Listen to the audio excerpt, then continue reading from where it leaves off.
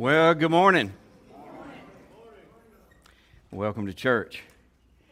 Whether you have gathered here physically with us today or whether you're joining us online, I'm glad you're here because today I'm going to show you something that we can all do. Thank you, Tim. I'm going to show you something we can all do that will make our life and eternity better. And where have I found this? Well, I found it in the Bible. In particular, I found it in the Old Testament book of Ecclesiastes, chapter 7 and verse number 4. And we're going to read it. And before we do, I remind you that these words were written by Solomon, who just happened to be the wisest human being who ever lived. And what does he tell us we should do?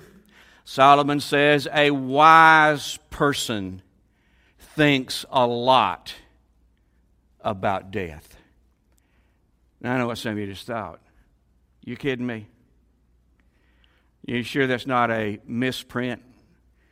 Huh? Shouldn't that read, a morbid person thinks a lot about death? Maybe a depressed person thinks a lot about death, or a frightened person thinks a lot about... No, I believe that's the way it reads right out of the Bible. A wise person thinks about death. That's not the exact way he worded it, is it? A wise person thinks a lot about death.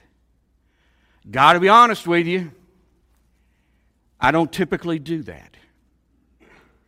So I guess that makes me unwise.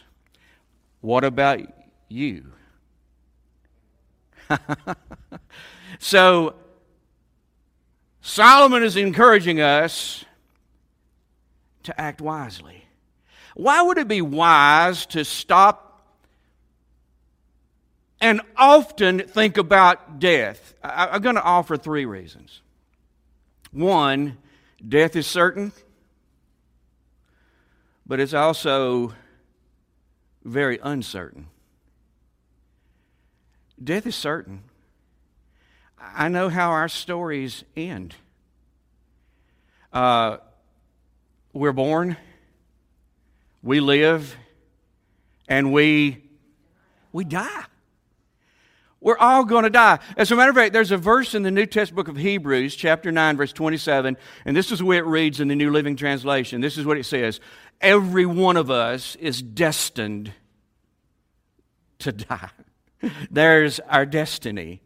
The King James Version reads like this. It's appointed unto man once to die, which means that each and every one of us has an appointment with death.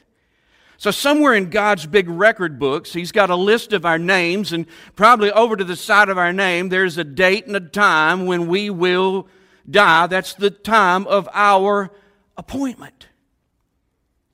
And this is an appointment you can't postpone. This is an appointment you can't break. I can't either. This is an appointment that we're all going to keep. Death is certain. It's just a part of life, right? But death is so uncertain. Here's the deal. For some reason, God has chosen not to disclose to us the date and time of our death. He won't tell us when our appointment is. Now, I know what some of you think. You think, well, I'm young or I'm healthy. So for me, I may not know the exact date and time, but it's somewhere way out there. Did you know that Solomon also wrote the book of Proverbs? And in Proverbs chapter 27, verse 1, he said this, nobody has the promise of tomorrow. Did you know that? For all we know, and this is not preacher hype, preacher talk. I'm not asking you to do any, to give an offering here today, I'm not, you know what I'm saying? I'm just telling you. For all you and I know, next to our name is the date December the 6th, 2020. For all we know. Our appointment is scheduled for today. Truth is, young people die every day. Healthy people die every day. One of the reasons it would be so wise to often think about death is because death is both certain and uncertain. Number two, death is not the final step. Death is actually just the next step. There are people who believe that when you die, you just cease to exist. One of my all-time favorite movies is the movie Dead Poets Society, starring Robin Williams. And I remember at the outset of the movie, he gathers his students around and he shows them all these guys who have gone before them who are already dead. And he said, you know what they are now? They're food for worms. You know what he's saying? They're dead, they're gone, they cease to exist. Guys, listen to me. That's just not true. When we die, we don't cease to exist. We just cease to exist here. Death is the portal or the passageway that leads us to another place where we will spend all of eternity. Luke chapter 16 describes the death of two different men. One man, when he died, the angels literally carried him into the presence of God where he was blessed forever. The other man lost consciousness on this earth, and when he gained consciousness, when he opened up his eyes, he was separated from God, and he proceeded to suffer for all eternity. And when we die, death is going to carry us to one of those two environments forever. Death's not the final step, but it is indeed the next step. Third reason. Thinking about death is not a waste of our time. Thinking about death will prevent us from wasting time. If I ask you this morning, why, if you're like me and you don't think a lot about death, why not? Some of you would say this, I just think that I'd rather be busy living than thinking about dying. I just think that sitting around thinking about death would be a complete waste of time. I think the opposite is true. Listen, when we think about death, we're going to learn a couple of things. We're going to learn, first of all, that life is short. James, in the New Testament book of James, said he compared life to a vapor. He said, man, it's here and then gone. Job, in the Old Testament book that bears his name, said that my days fly by swifter than a weaver's shuttle. Do you know what that means? I didn't know what that meant, so I'm sharing this verse with my wife, who is crafty. She sews, she quilts, and I said, this is what Job said about life. My days fly by swifter than a weaver's shuttle. And she went like this, Beverly, she went, made the noise. I said, what was that? She said, that's how quickly a weaver moves the shuttle and moves the yarn. Boom, boom. You know what Job is saying? Life's not only short, it goes by in a hurry. I remember when Lynn and I were dating in high school, and we went to Six Flags over Georgia with some friends.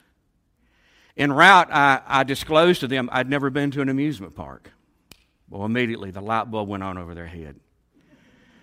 They said, so you've never been on a roller coaster? I said, no, never. They said, well, there's one down here called the Scream Machine, and we think you'd enjoy riding it. Okay. So they made sure, even if they had to move people, that Lynn and I ended up in the front seat. Right?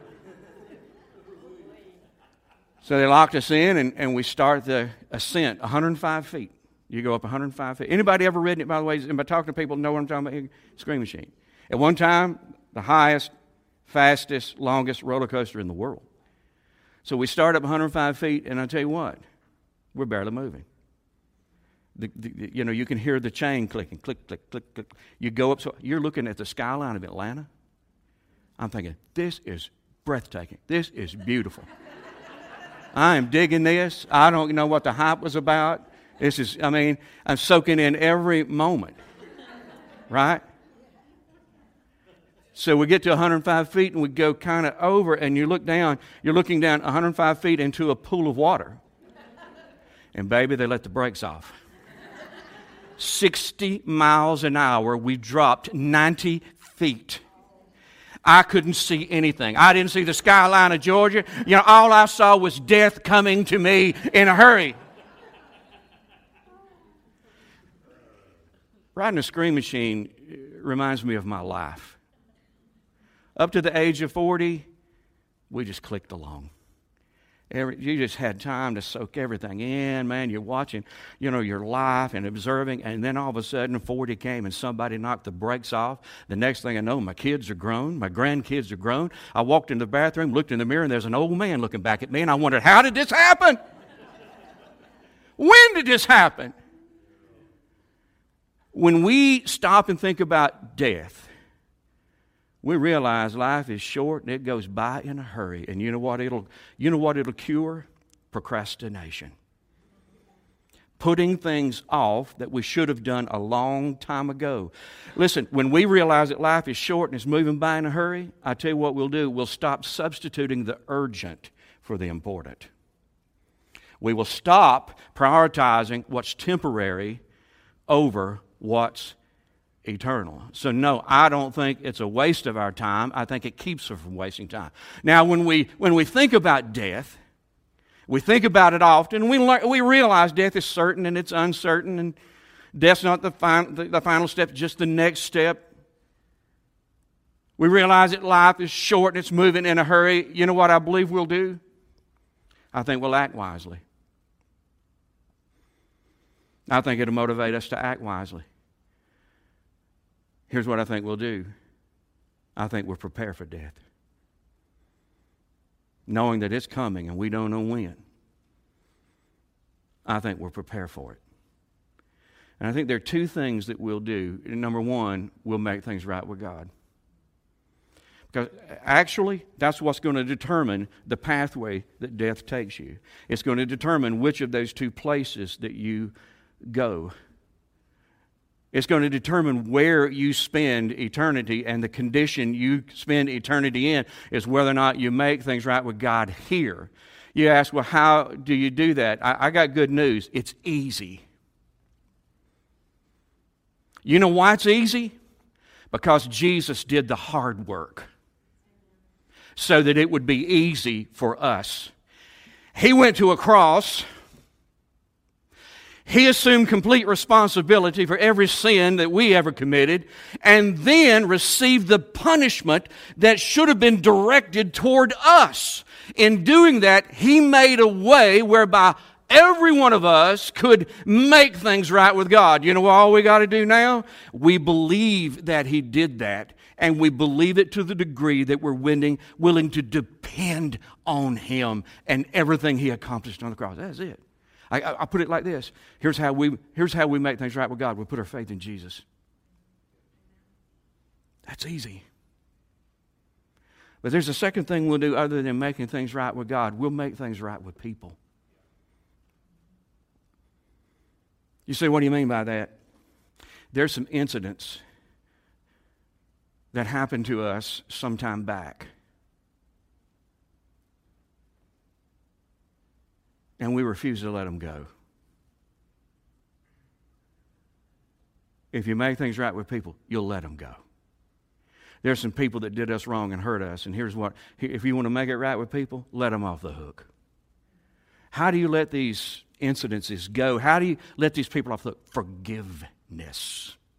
Make things right with people. There may be relationships that are strained. Maybe you're even estranged from some very important people in your life. Making things right with people means that you're going to do your best.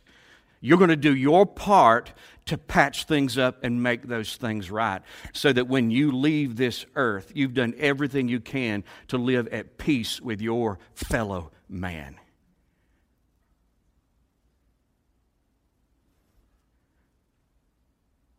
So wisely, we prepare for death by making things right with God and making things right with people.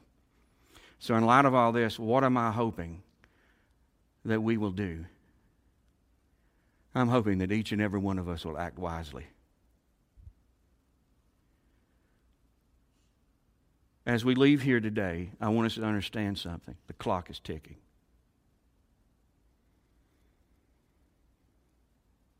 And we got an appointment we got to keep. And I'll just bet you that I'm talking to some people who, just like me, have got some things you've needed to do for a long time. And you just keep putting them off, assuming there'll be a tomorrow. Assuming that the people maybe you need to make things right with are going to be around tomorrow. How do we know that? Here's what I'm saying. We need to start today making a list of the things we need to do, the situations we need to let go of, the people we need to forgive, the relationships we need to try to repair. And I'll tell you what we do. We start today. Understanding there may not be a tomorrow. There may not be a 2021 for us to take care of these things. We do it. We make things right with people. That's what I'm hoping that we will do. And I'm not telling you anything you didn't know before you came into this building. All I'm doing is affirming. God is using me to affirm what you knew to do before you walked in here. Fix this. Do your best. Do your part to fix it.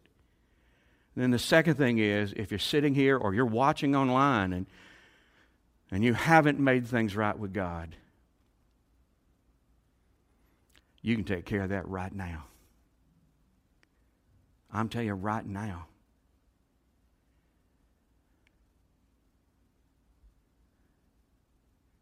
I'm going to ask that everybody in the room bow your head and close your eyes just to create a privacy. And if you're watching online, I don't know if you can do that right now. Maybe you're sitting in a room full of people and you need to come back and do this later. I just don't know. But I do believe this. I'm speaking to someone and you've never made things right with God, but you know the timing is right. You know it's the right thing for you to do, and this is the right time to do it.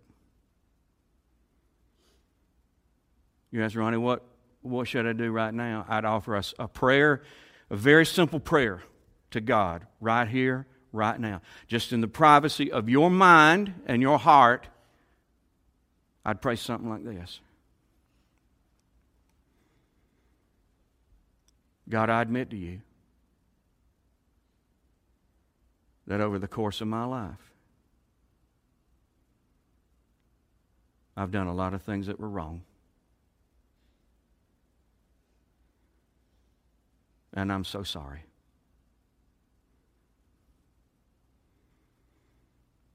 But as of this very moment, I'm turning my life over to you. For the remainder of the time I've got, with your help, I want to live for you. I believe when Jesus was dying on the cross, He was dying for me. I believe that what He accomplished through His death and resurrection is enough for my salvation.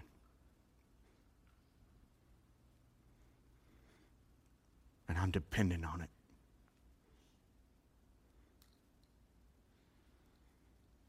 For Jesus' sake, I'm asking you to forgive me and save me. Amen. I know what some of you are thinking. Is that it? I told you it was easy because Jesus did the hard part. It's that simple. So here we go, guys. Going forward, what we're going to do, often we're going to sit and contemplate on death so that we prepare ourselves for it. Thank you for being here. Thank you for watching. I'll catch you next time. You're free to go.